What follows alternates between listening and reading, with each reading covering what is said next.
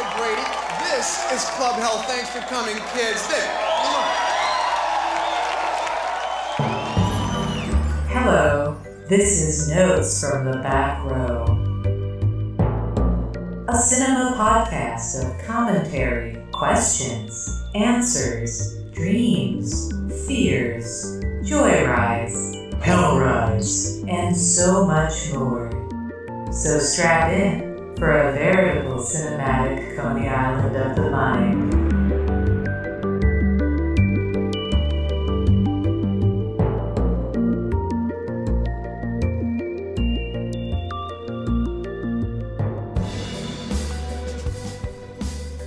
Hello and welcome to another episode of Notes from the Back Row.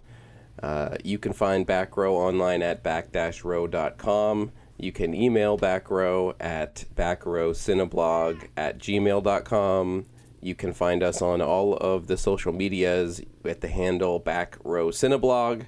And if this is your first time listening, just to set the table, Notes from the Back Row is a feed that you can put into your podcast app, and you can think of it like a magazine subscription where every other week you'll get a new episode. Sometimes it'll feature everyone doing a roundtable discussion of an actor or something themed, or movie reviews.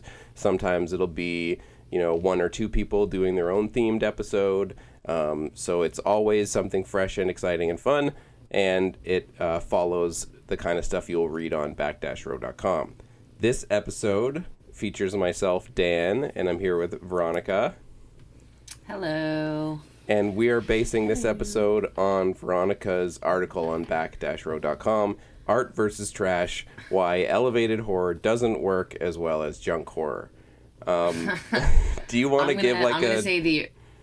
Sorry. Well, I just want to give the original title that Jenna... I understand why Jenna changed it, because she was like, well, you need to have the words elevated horror in there, because that'll get, that'll... Bring the clicks. But I was calling it Kingdom of Trash. Yeah. And I really I like that title because I have really come to appreciate trash horror. Something I didn't think something I had always been like, I like trashy horror movies, sure, yeah, but they're never gonna be my favorite. I can't wait for these high-budget, prestige-filled horror movies that are sure to be coming out. Yeah. Do you want to give kind of like an overview of what brought you to write that article? Sure. I had just seen The Curse of La Llorona, The Curse of the Weeping Woman, and it's one of the newer Blumhouse offerings. And it wasn't perfect. I kind of started to think on my walk home, I was kind of starting to think, why was this something that was much more, something I was easier for me to get wrapped up in than something like Hereditary or Suspiria, The Witch, which I liked enough, but wasn't particularly frightened by. So... I just kind of was starting to think about how a lot of these other horror movies had really amazing visuals, really beautiful shots and some cool innovative effects, but it wasn't enough. It was it just didn't hit me in my base instincts, which is kind of what I think you need activated for horror to work. If you're scaring yourself, you're kind of hitting a very instinctual part of your brain, You're activating all these mechanisms that evolution built in to keep us safe. So if it's not hitting those, it just isn't really working. And I use Hereditary and Suspiria as my two sort of main go-tos because they were... Suspiria I had been waiting for a very long time. Yeah. I was very, very disappointed by. And Hereditary, I went into that movie nervous as hell my friend who came with me is not a horror movie person, and she kept making fun of me when we were walking in because I was like, I don't know, I don't think I'm going to be able to handle this. And Yeah. she's like, you're being an idiot. And I was like, no, you've seen the trailers. They keep talking about it's like the most terrifying movie they've ever seen, and and it freaked her out, and I kind of left like, ugh, that was stupid. So, I just kind of realized how many. I could watch a Chucky movie right now and it would scare the shit out of me. I'd be scared for weeks. And, these things that have more thought behind them that aren't just like, okay, you know what, this doll, it murders people. These movies that are like, oh yeah, it's metaphor for this and it's, about family and it just loses me. It loses me somewhere along the way, and I would find specific reasons for each one. For Hereditary, I was like, they're so miserable. I just couldn't connect with it because they were so miserable, and each time I was finding these reasons, I just began to be like, no, I think they're maybe not as good. They're not, maybe horror can't be super pretty. Yeah, and I think Hereditary is a really good example of this, and I know a lot of people love Hereditary, but I think that's an example of a movie that I as well, like you, I was disappointed with Hereditary, and I think it kind of hits the nail on the head about the kind of something I struggle with these like quote unquote elevated horror and like junk horror and stuff is Hereditary kind of starts really strong from my perspective, but then kind of becomes the exact kind of movie that people that say elevated horror are saying that it's elevated above. Like Hereditary pretty much becomes a Conjuring or an Annabelle. Like it becomes a movie where they bust out the Ouija board. It becomes super like, but it almost feels like I want you to just be that movie if that's what you want to do. Like do that movie. Don't make me feel like you're gonna have a big, message about family and grief and stuff, because I feel like that movie drops all that and then just becomes the kind of silly, goofy, scary movie with the floaty naked lady and it's scary because she's naked or whatever. And it's like, if that's what you wanted to do, don't like Trojan horse it in this idea that you're above it. That's so I feel like I talk a lot about the BBC film reviewer Mark Kermode, and it's because I'm in love with him, but also because he says things that I'm like, this is perfect. This is exactly how I felt about it. And I'm so glad he put it into words. But he said something that was like almost exactly that, where he was like, it starts so well, and by the end it turns into, he says specifically, an Insidious movie. Yeah. Which is one of the Blumhouse. And again, it's like, right, and those movies are fine. It's like I saw the first Insidious movie and was like, oh, that was freaky, all right. And so it's like, that's exactly the point, is that like these people who are into elevated horror and do refer to these things as, being above, well, maybe you can't actually be above certain aspects of horror. Maybe for it to be, it's like, oh, it's elevated. Well, maybe that's not possible, because then you're trying to pull it from the base, the base chakras up into the heart or something. And it's just like, oh, it's not working. You kind of still have to hit us on an animal level. And that's kind of what Hereditary reverts to. It kind of starts, but at that point it had lost me already. And, so that one, I liked the Babadook. I can also understand why, and the Babadook came out before the term elevated was coined. And there's another one similar to it that came out of Iran called Under the Shadow. I need to see that. It's good. It is.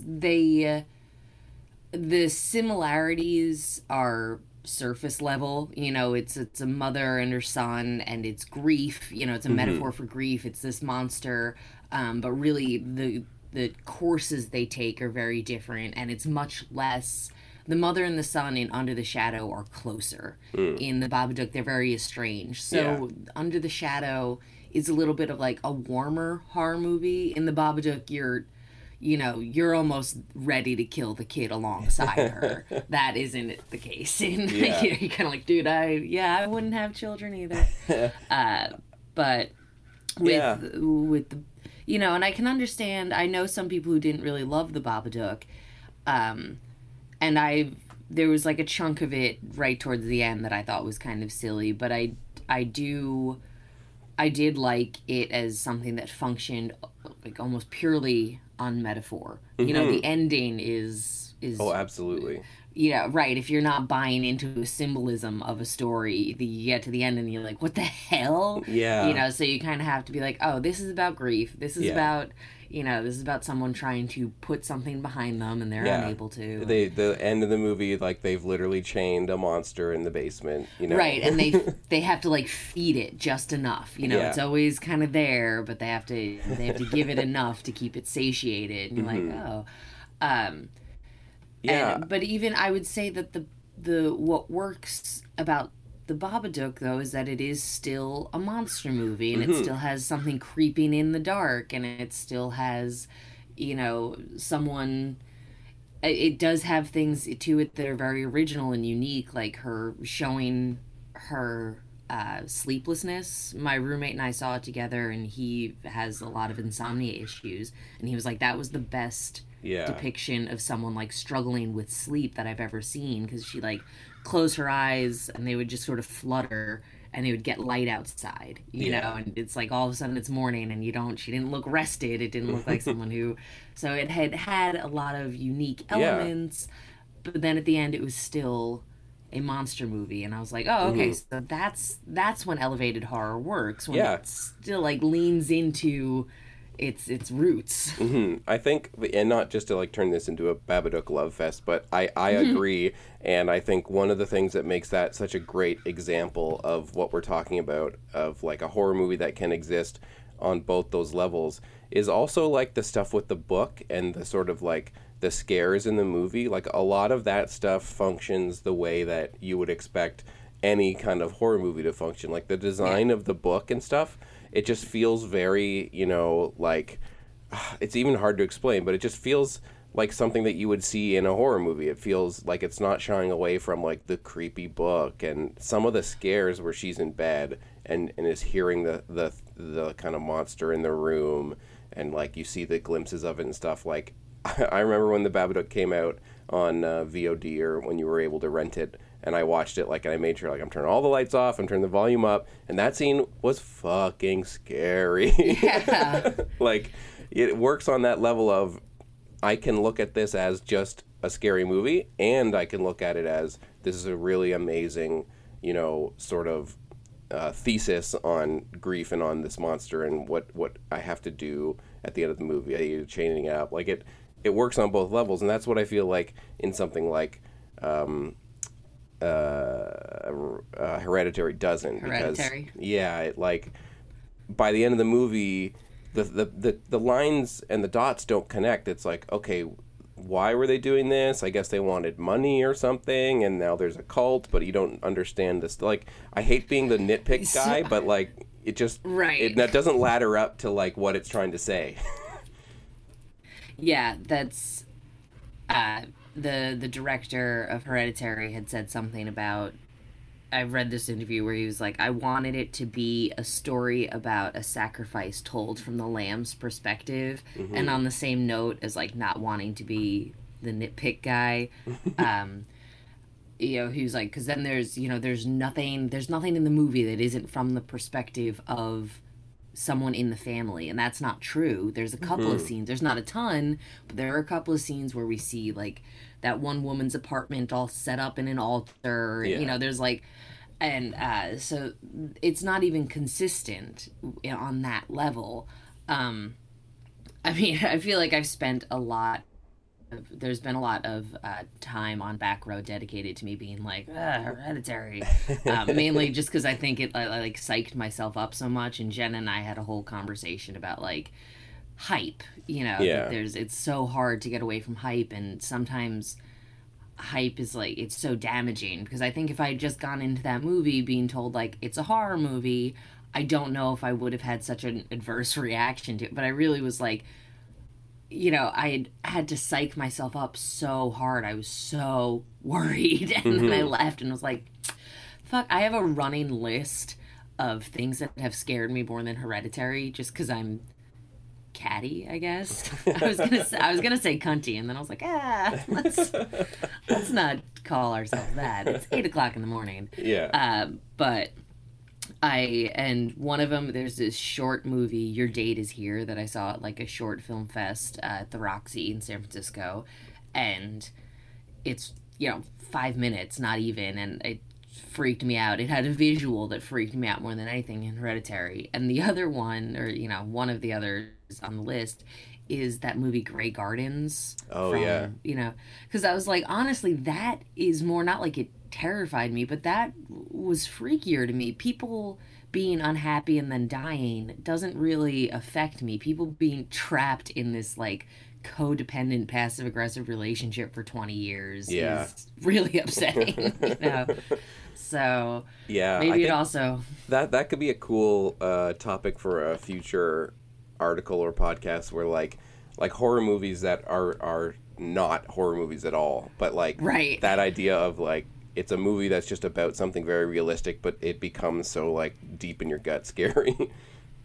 Right, yeah. It's like there's all those alternative trailers. There's all those trailers for movies that are cut differently. Yeah. And then it's like they have The Shining as like a comedy. Father and son. Yeah, right. They just play like Salisbury Hill in the background. And you're like, boom, you're in love. Yeah, it's... I think we've also kind of covered this in our, our private Facebook conversations. But there's also this idea of like, now is this, I don't disagree that it's a golden age for horror. I think it's great. I think there's horror movies coming from everywhere in the world. I love that they are able to work on metaphors. I don't, that's something that horror wasn't able to do, even if it was a metaphor, it always had to wrap it up in a very ABCD storyline. Yeah. So in your article, you mention the movies of the 70s, like Don't Look Now, The Sentinel, The Changeling. How do you... And that was interesting to me because, like, one of the things that we've talked about in our group chat on Facebook is, like, elevated horror isn't new. There's lots of examples of movies in the 80s and the 90s and the 70s and whatever, of movies that were horror movies that were treated really seriously as films, but were also very scary. Like, what do you think is that, like, differentiation between something like Don't Look Now, which is heartbreaking, you say in your article, which is so true, but it's also really scary? Like, what's the difference between that and what, like, Hereditary is trying to do? Like, why is it being all of a sudden treated differently, even though this kind of thing is, existed forever? What's kind of funny is that I feel like there there almost shouldn't be a difference, because part of me wants to be like, well, the movies nowadays, people might still have in their minds this image of horror from the 80s that was like slasher and exploitative.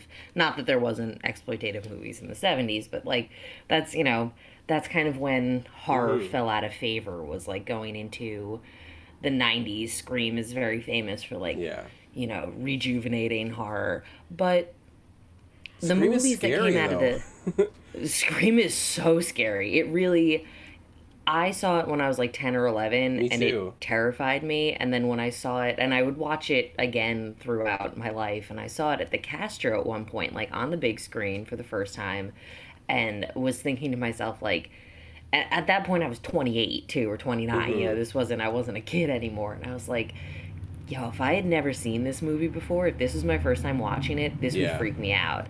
I would be like, oh, God. Because it's also just like, it's just a dude with a mask. Yeah. And he's a realistic enough killer where it's like, he gets hurt. He's not Jason or Michael, who's always walking slowly and their victims are running away. Like, it just seems like a crazy guy who put a mask on and has a knife. And, but with movies that came out in the 70s, they still came out after a particularly schlocky period. The movies from the 50s and the 60s, you had all the William Castle and the Hammer movies and all the, like, if you die during this, we will pay for your funeral, whatever it is. You get a free coffin. So it's like funny to me that there is this idea of elevated horror nowadays, because it seems like the parallels between the two periods seem pretty apparent. Yeah. Where I mean, if someone who lived through the 70s, correct me if I'm wrong, but it doesn't seem like any of the horror movies, The Exorcist, The Sentinel, Don't Look Now, it doesn't seem like anyone pointed to those and went like, oh, this is a golden age of horror. This is these are elevated or high art horror movies.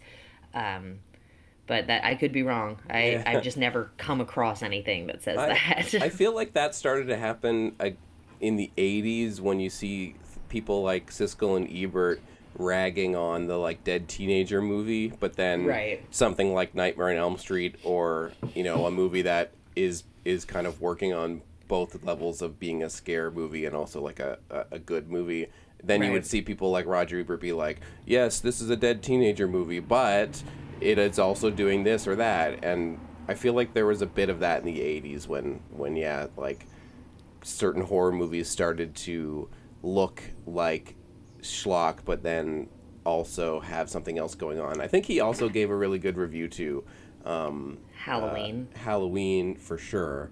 Well, the Stuart Gordon, is it Stuart Gordon or Yunza? Oh, Reanimator? Reanimator, but what was the other one? From Beyond? I think he gave a good review to From Beyond, and he was like a 3-star review, but still saying like this is like really interesting material, but it is also just a schlocky like FX movie. Right. I mean, I think, and something that, like, because that was a Lovecraft story that was, like, kind of crafted into a movie. So maybe if it had, like, kind of literary... Yeah. like, a literary background. I actually had found... There's a bunch of old Siskel and Ebert on, like, full episodes on YouTube. Oh. And I found one where it called Women in Danger, and they were really being, like, sort of angry about movies like I Spit on Your Grave, like these very, very exploitative.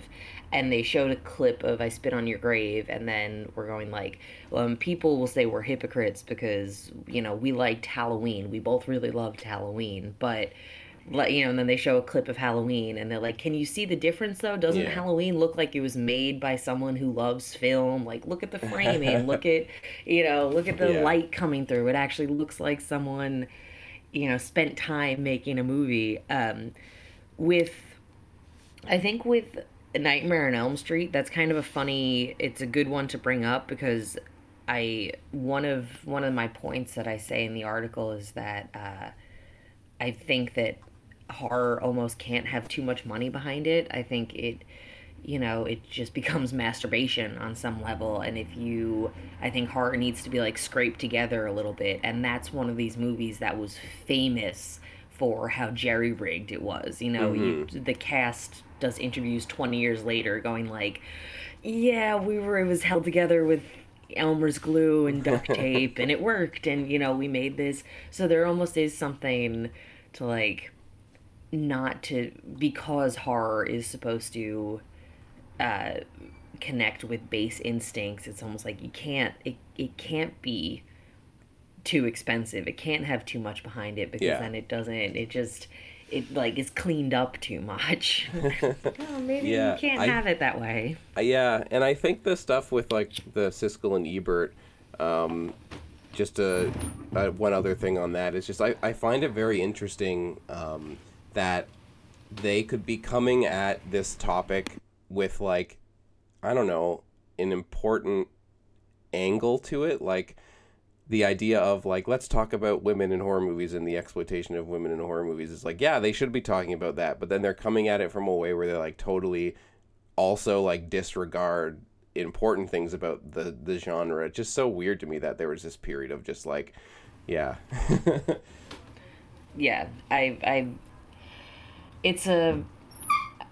sorry, I had opened my window to smoke and I was closing it a little and it's loud.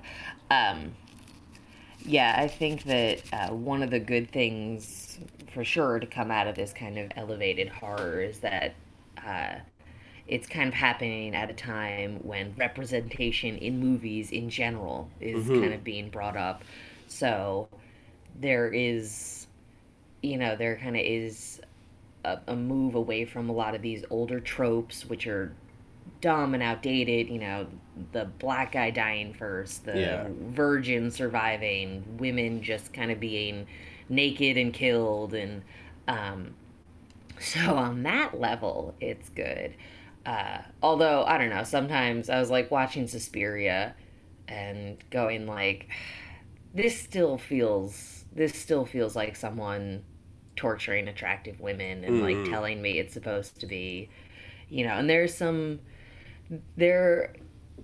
I kind of defend almost any movie as far as existing. I'm definitely someone who's kind of like, you don't have to go see it, but it's allowed to exist. And there are definitely movies out there that, Martyrs being one of them, where it has a lot of these, there's a lot of people who say it's misogynistic and it just is there to torture and punish women. And, it's like, I can kind of see that side of it. I also don't fully subscribe to that, but at least it's a movie that you get to the end of it and you go like, I'm not really sure what I'm even supposed to think about this movie. The director's not even sure what I'm supposed to think about this movie.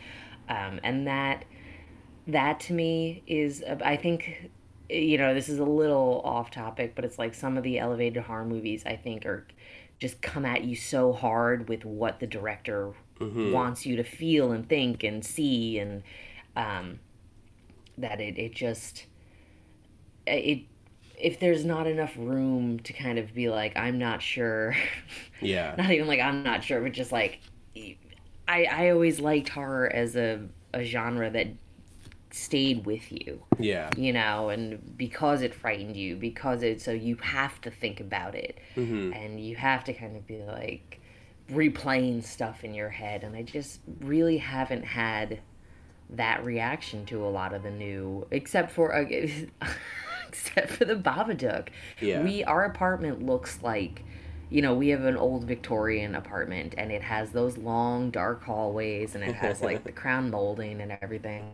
And a lot of the scenes in the Babadook freaked me out because it was very easy to like look down my hallway and see a top-hatted monster coming at me. Have you seen the Netflix movie that came out recently, The Perfection? I have not. Okay. Not to like digress too much into like another topic, but I've been thinking a lot about that movie because it's been very, very divisive in terms of whether or not it is offensive, in the sense that it looks and kind of walks, it walks like a elevated horror movie, but it talks like a fucking piece of trash. Like, it is really exploitative, like through and through, in terms of the like material that it's using. And some people have looked at that and been like, this movie is like, using really real horrific stuff for thrills. And I liked the movie, but it kind of reminds me of what you're talking about, where I was like, it's kind of trying to make a point about some really, really intense stuff, but at the same time, I don't know what it's trying to say. Sure. Like you're talking about with Martyrs, where it's like, well, but what is the point, and how am I supposed to feel about that? So I would be interested in what you think of that. I'll check it out. Because that's, I defend Martyrs. I defend its director because I think he makes movies that don't have clear morals. They exist in gray areas, and I exist in gray areas, so I kind of appreciate that. But it is always so funny to me I think this is just human nature, that people will make very definitive statements about something that someone is trying to say in a piece of work, and especially something like Martyrs, possibly like The Perfection. I'll check it out. Pascal Langers, I'm not great with French. His other movie, The Tall Man. Yeah. It's, you kind that of get got to very divisive. Very, very, because I can understand the same way people say that Martyrs is like pro torture and pro doing whatever you have to do to get what you want. which I disagree with, but people said that the tall man was pro-kidnapping. Yeah. And I understand what they're saying, but it isn't clear. It's not like, he doesn't make things quite as cut and dry. And I think sometimes with horror movies, especially because they're going to be using reality to build horrific things, or already horrific things, or showing us horrific things, people still want to get to the end and have some sort of conclusion. We're still animals. We can this will be fine. We can watch rape and murder and torture and dismemberment as long as it gets to the end and there's closure one way or the other. Not saying it has to be the good guys winning, because a lot of horror it isn't. But there still has to be closure. The cult now has their king of hell, which is also, it's like why I think some people didn't like the Babadook, because there is closure at the end, but it's a weird it's a realistic sort of closure, where it's like, okay, yeah, I guess that's an ending. So sometimes with these, they still have to get to somewhere concrete, and that meh, like, oh. So in your article, you talked about The Curse of La Llorona as being like a good example of something where maybe the movie isn't the greatest movie ever, but the moments were, really worked for you. Should we talk about some other like kind of examples of that, like mainstream sort of, trashy horror movie? Because I watched The Prodigy recently, which is a new movie from 2019. And it is directed by Nicholas McCarthy, who did a movie in 2012 called The Pact that I didn't really like that much, but it had some good scares. And I really, really liked The Prodigy, and I don't get the reaction to it because it's getting pretty middling to low reviews, but it's like a bad child movie, kind of like The Bad Seed, sort of, modern days, but it's like a mean, scary supernatural movie that like it presents that like trashy kind of mean horror movie in a very like slick kind of modern way, and I really thought it was like pretty great. And I had looked for it and just couldn't find it on any of the various streaming things. Because it didn't get great reviews here either. It was pretty split. And again, and so was La Llorona. It definitely, I mean, got bad not reviews, even split. Yeah, it's like saying it's split is unfair. It had like a 10 on Rotten Tomatoes, something like that. Because it's repetitive and the jump scares are exhausting. You're kind of like, they're just telegraphed so far in advance. We're like, here it comes, okay. But there were a lot of good moments outside of those, and I feel like Blumhouse is kind of one production company that, they do churn out these horror movies, and it's a numbers game. Not all of them are going to be great, and I have to admit that like I've liked a whole bunch of them. Yeah. And they do sort of, I feel like they walk a good line between the idea of elevated and old traditional, good old horror. I don't even want to say traditional, but where they do go right is that they have great performances and people who like know how to, it's like John Carpenter doing Halloween. It's like they don't have people who are just like, fuck it, they have people who are directing these things and look like they care about directing horror. They're not just here for a paycheck. They make things that are actually kind of freaky, and they set things up, and it's not just, a lot of them aren't that bloody. It tends to not be blood and guts, because I almost liked Sinister. I think that came out in like 2012, 2013, and Ethan Hawke was in it.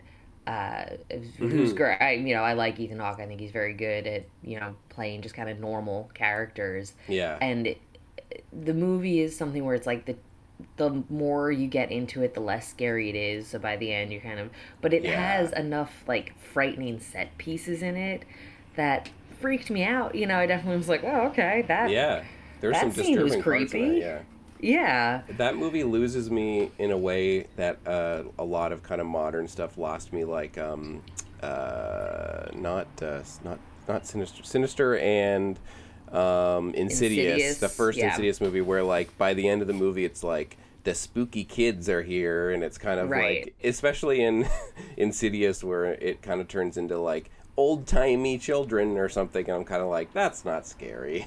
Yeah, that's stupid. I know, anything that kind of boils down to like your kids are gonna kill you, I'm like, that's fine, I'm not having any. So I think part of the reason why The Prodigy worked for me is I think it gets this one thing very right, this one specific thing, which is like when you have a mean kid movie, in The Prodigy, I think it understands, like, as a person who used to be a kid, and like going into the spooky basement is a scene in The Prodigy, and I think a lot of movies get wrong is they think the audience is going to want to see a kid go downstairs because when they were kids they were scared. But what's scary and what The Prodigy does right is you want to watch an adult have to go into the scary basement and be scared. Now you are like, that's me, because I was a kid and now I still get that understanding of the scary basement. Yeah. That's a very interesting point, and I like it. I think it kind of brings it back to the idea of like horror hitting you in the gut, you know, hitting you where the fight or flight mechanism is, and reverting us almost like animals. Yeah. It's like, oh yeah, right. We're so evolved, but yet,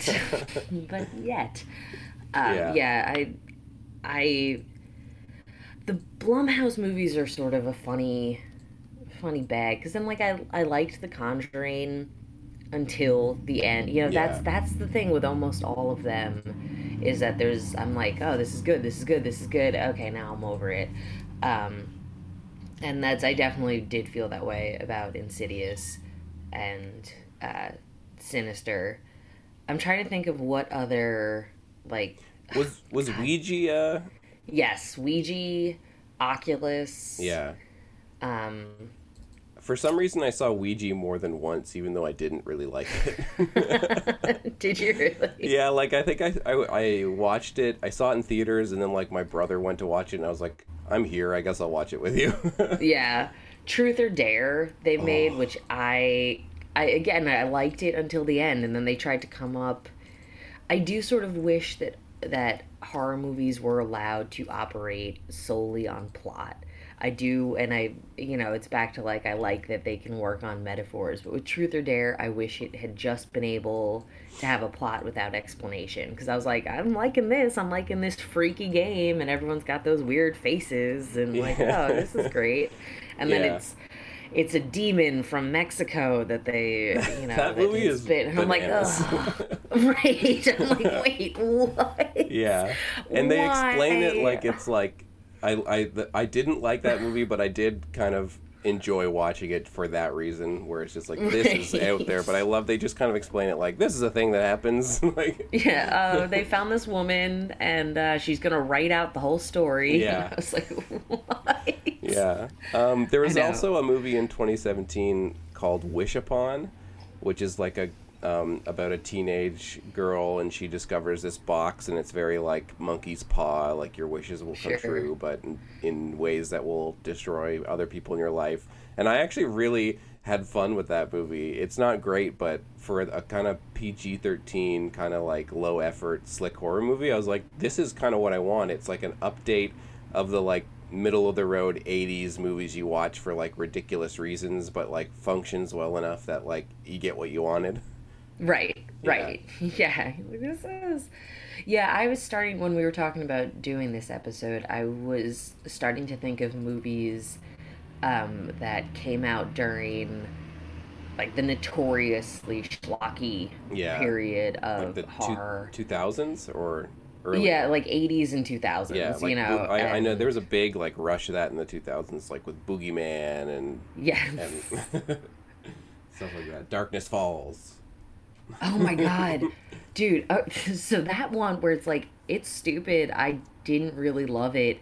But there's a scene kind of in the beginning where she's like floating over the door that I still think about. Yeah. And it still freaks me out. Yeah. And even like, there's this movie from the 80s, The Hitcher, Yes. that I again, it's like I could never convince someone who's into elevated horror that this is what elevated horror should be.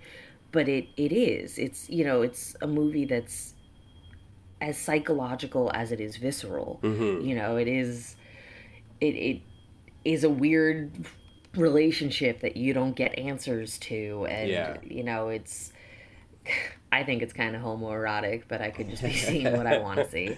And it's gruesome. There's a lot of, but some of the really most gruesome stuff is just implied. You sort of forget that, you know, someone gets pulled apart by a truck, but you don't ever really see that. You just know it happens, but it's still like that scene is stuck with you. Yeah. And so there are these movies that I almost want like a definition of people when they talk about elevated horror don't define it as much as they give you examples. You know, they'll just list things that are what, you know, what they consider. And I almost want a definition of it because there's so many movies that I think people would be like, no, that's torture porn, that's schlock, that's whatever. Do you think check that, all the like, boxes. The thing that is so like struggling about us trying to like define it, to circle back to the Hereditary, do you think like the problem is that these movies are trying to like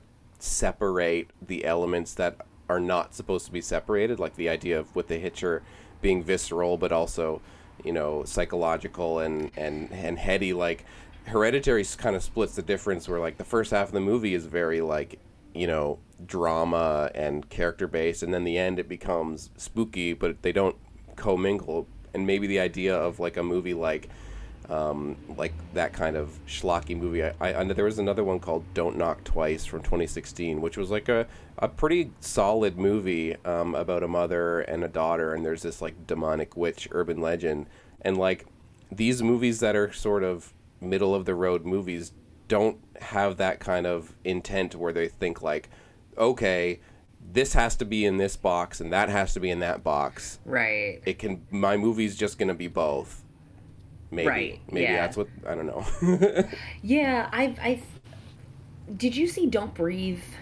Yes. I think Don't Breathe is kind of a good example of where it's like, it's not a particularly high concept. It's sort of like a grosser version of Wait Until Dark. But I think it kind of does that where it's like, it does mingle those both sides enough where it's got, you know, it has a good concept, it has a good execution, and it has characters that are sometimes sympathetic, sometimes not, and it does get very nasty. I think, you know, there was a lot of stuff in that movie that I was surprised, where I was like, oh my God, the whole artificial insemination thing, that came out of left field for me. But I was like, oh, all right. So it's like, I think if horror movies were just sort of allowed to evolve at the pace of which they're going with movies like Don't Knock Twice or Don't Breathe, the whole Don't series, I think because filmmaking is at a point where people are really interested in characters now, and people do want dialogue, and they do want sort of like a higher caliber of entertainment, because there's so much of it. There's TV shows that have these unbelievable, outrageous, complicated concepts. I don't watch them, but all my friends do. So I think horror could just sort of evolve along with everything else. It doesn't need to be yanked into elevated, because even these dumb horror movies are having sort of better acting. better cinematography, better characters, better writing. Some people have disagreed with me on this. One of them was a guy, and I was like, "You're wrong." But in Truth or Dare, I was really struck by the two main characters, Marky and Lucy Hale's character. Their relationship. I thought it was very realistic. It really struck me as like two girls who had been friends forever, had known each other for too long, and were just like under each other's skin at every single moment. And that's something that a lot of times in horror movies, ones that are cheaper, shittier from whatever time period, the characters don't feel real. They feels like there's nothing there. They're just fodder. And I think that that's just something that's kind of, it'll just change. It just is changing. Even in these cheap horror movies, the acting and the characters are better. So I think that it's, I don't even really think we need elevated horror. I think that's like trying to grow horror up too fast. Yeah. And I do think that that's kind of what, to bring it back to the point after a while, I do kind of think that that might be what's mingling the sort of, like the heady and the visceral part of it, is that we are having more realism in horror because we are making content that has more realism in it, just in general. We don't have you watch some of these movies from the 50s and you're like, good God. Like, that's why Night of the Living Dead was such a big deal, is because it had people actually like reacting to stuff in a a slightly more realistic way. It didn't have the silent movie like shrieking and mugging. Yeah, definitely. I think that's a pretty good place to wrap up. Is there anything else that we should talk about then? I don't think so. I'm trying to think of what I wanted to talk about. Puppet Master, but just because that movie, but I don't even know what to say about it, as far as it was just like, dude, this is a shitty movie. But even as an adult, I would watch it and have moments of like, ugh. Yeah, like that's the woman with the slugs. Yeah, that's a movie that really lent itself well to like the mixtape thing, because there was a VHS called, I think, Boogeymen in the 2000s that was like clips from movies, and I remember renting that and the Puppet Master scene with the slug being like, oh my God. Yeah, it like freaked me out. But then I watched the movie and it's like so boring for a good stretch of it. It's super boring, and then it kind of has, which I think probably looked great in the 80s, but like it has that weird dream sequence at the end. Not even dreams, but it's like when they go and they see all the bodies, and I could see how someone conceptualizing that was like, this is gonna be fucking great. Come in, all the bodies are sitting around this table, but it just looks cheesy. It's got like Vaseline on the lens, and you're like, what? Yeah, that movie is a lot of like Vaseline on their lens and walking around a castle. Yeah, right. Like they made a whole bunch of them too. Yeah, it's like, it's a funny. Yeah, no, I don't think I have anything. Well, I also like that you name drop popcorn in your article. Carla said something similar too, and I was like, I didn't realize that popcorn had such a cult following. I'm glad it does. But we rented it as like 12, 13-year-olds, thinking that it was about killer popcorn, because the tagline is "buy a bag, go home in a box," and we were like, yes. And then we're watching it, and you know what? I think I'm gonna rewatch Popcorn. Yeah, I haven't seen it since I was young. And it's fun.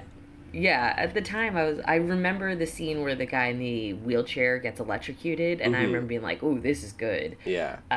It's fun. That cover scare, like there was a horror section in our local rental place, and I used to have to run past it because it was so scary to me. But that was one of the ones, because the cover has that woman and she's taking her face off, like taking her face. Yeah, that scared the shit out of me. Dude, the Stuff. Yeah. The Stuff's cover. And when I saw that movie, I was like, oh my God. And then seeing it and being like, oh, this is kind of goofy. Of course it is. It's about yogurt that kills you or turns you into yogurt. Yeah, but there's a whole, like, that's a great example too of what we're talking about, like Larry Cohen movies. His movies are so like it's a cheesy horror movie, but it's also, every one of his movies is like a social thing. It's about something. Yeah. Right, and because they kind of, a lot of them have a very comedic element, you can kind of get away with it because people go like, well, you're not supposed to take it seriously. Yeah. Well, maybe you're really not supposed to take any horror movie seriously. Yeah. But also, Maybe you can take, like, the stuff, right. You can take it seriously, you know what I mean? Like, it is trying to get a point across about consumerism. Right. Yeah. And this, this like terrible culture of dieting and, being able to be like hedonistic, but not. Yeah. And you're not actually sinning. You're just which I think is kind of a funny idea for a horror movie, right? Because horror movies are all about like punishing the guilty. Yeah. The original horror movies. Yeah. Yeah, I know. I love that. I love a lot of Larry Cohen movies. Yeah, I guess the point, one point of our discussion is like, to wrap it up, is like, I think maybe we both agree that we shouldn't be trying to put these movies in a box. Like, this is elevated, this is junk. Just let them be movies. Right. Yeah, and also just because the minute you say something's elevated, to me, I'm like not listening. I'm like, oh, okay. Sorry, it's Suspiria's fault. That really, that did it. Well, for more on Suspiria, there's a podcast on the Back Row feed about that. Right? Yes, yeah, where right. we all get into it. Oh my God. I was saying to Jenna that like we should, if we want to start having paid content, our paid content should all be negative.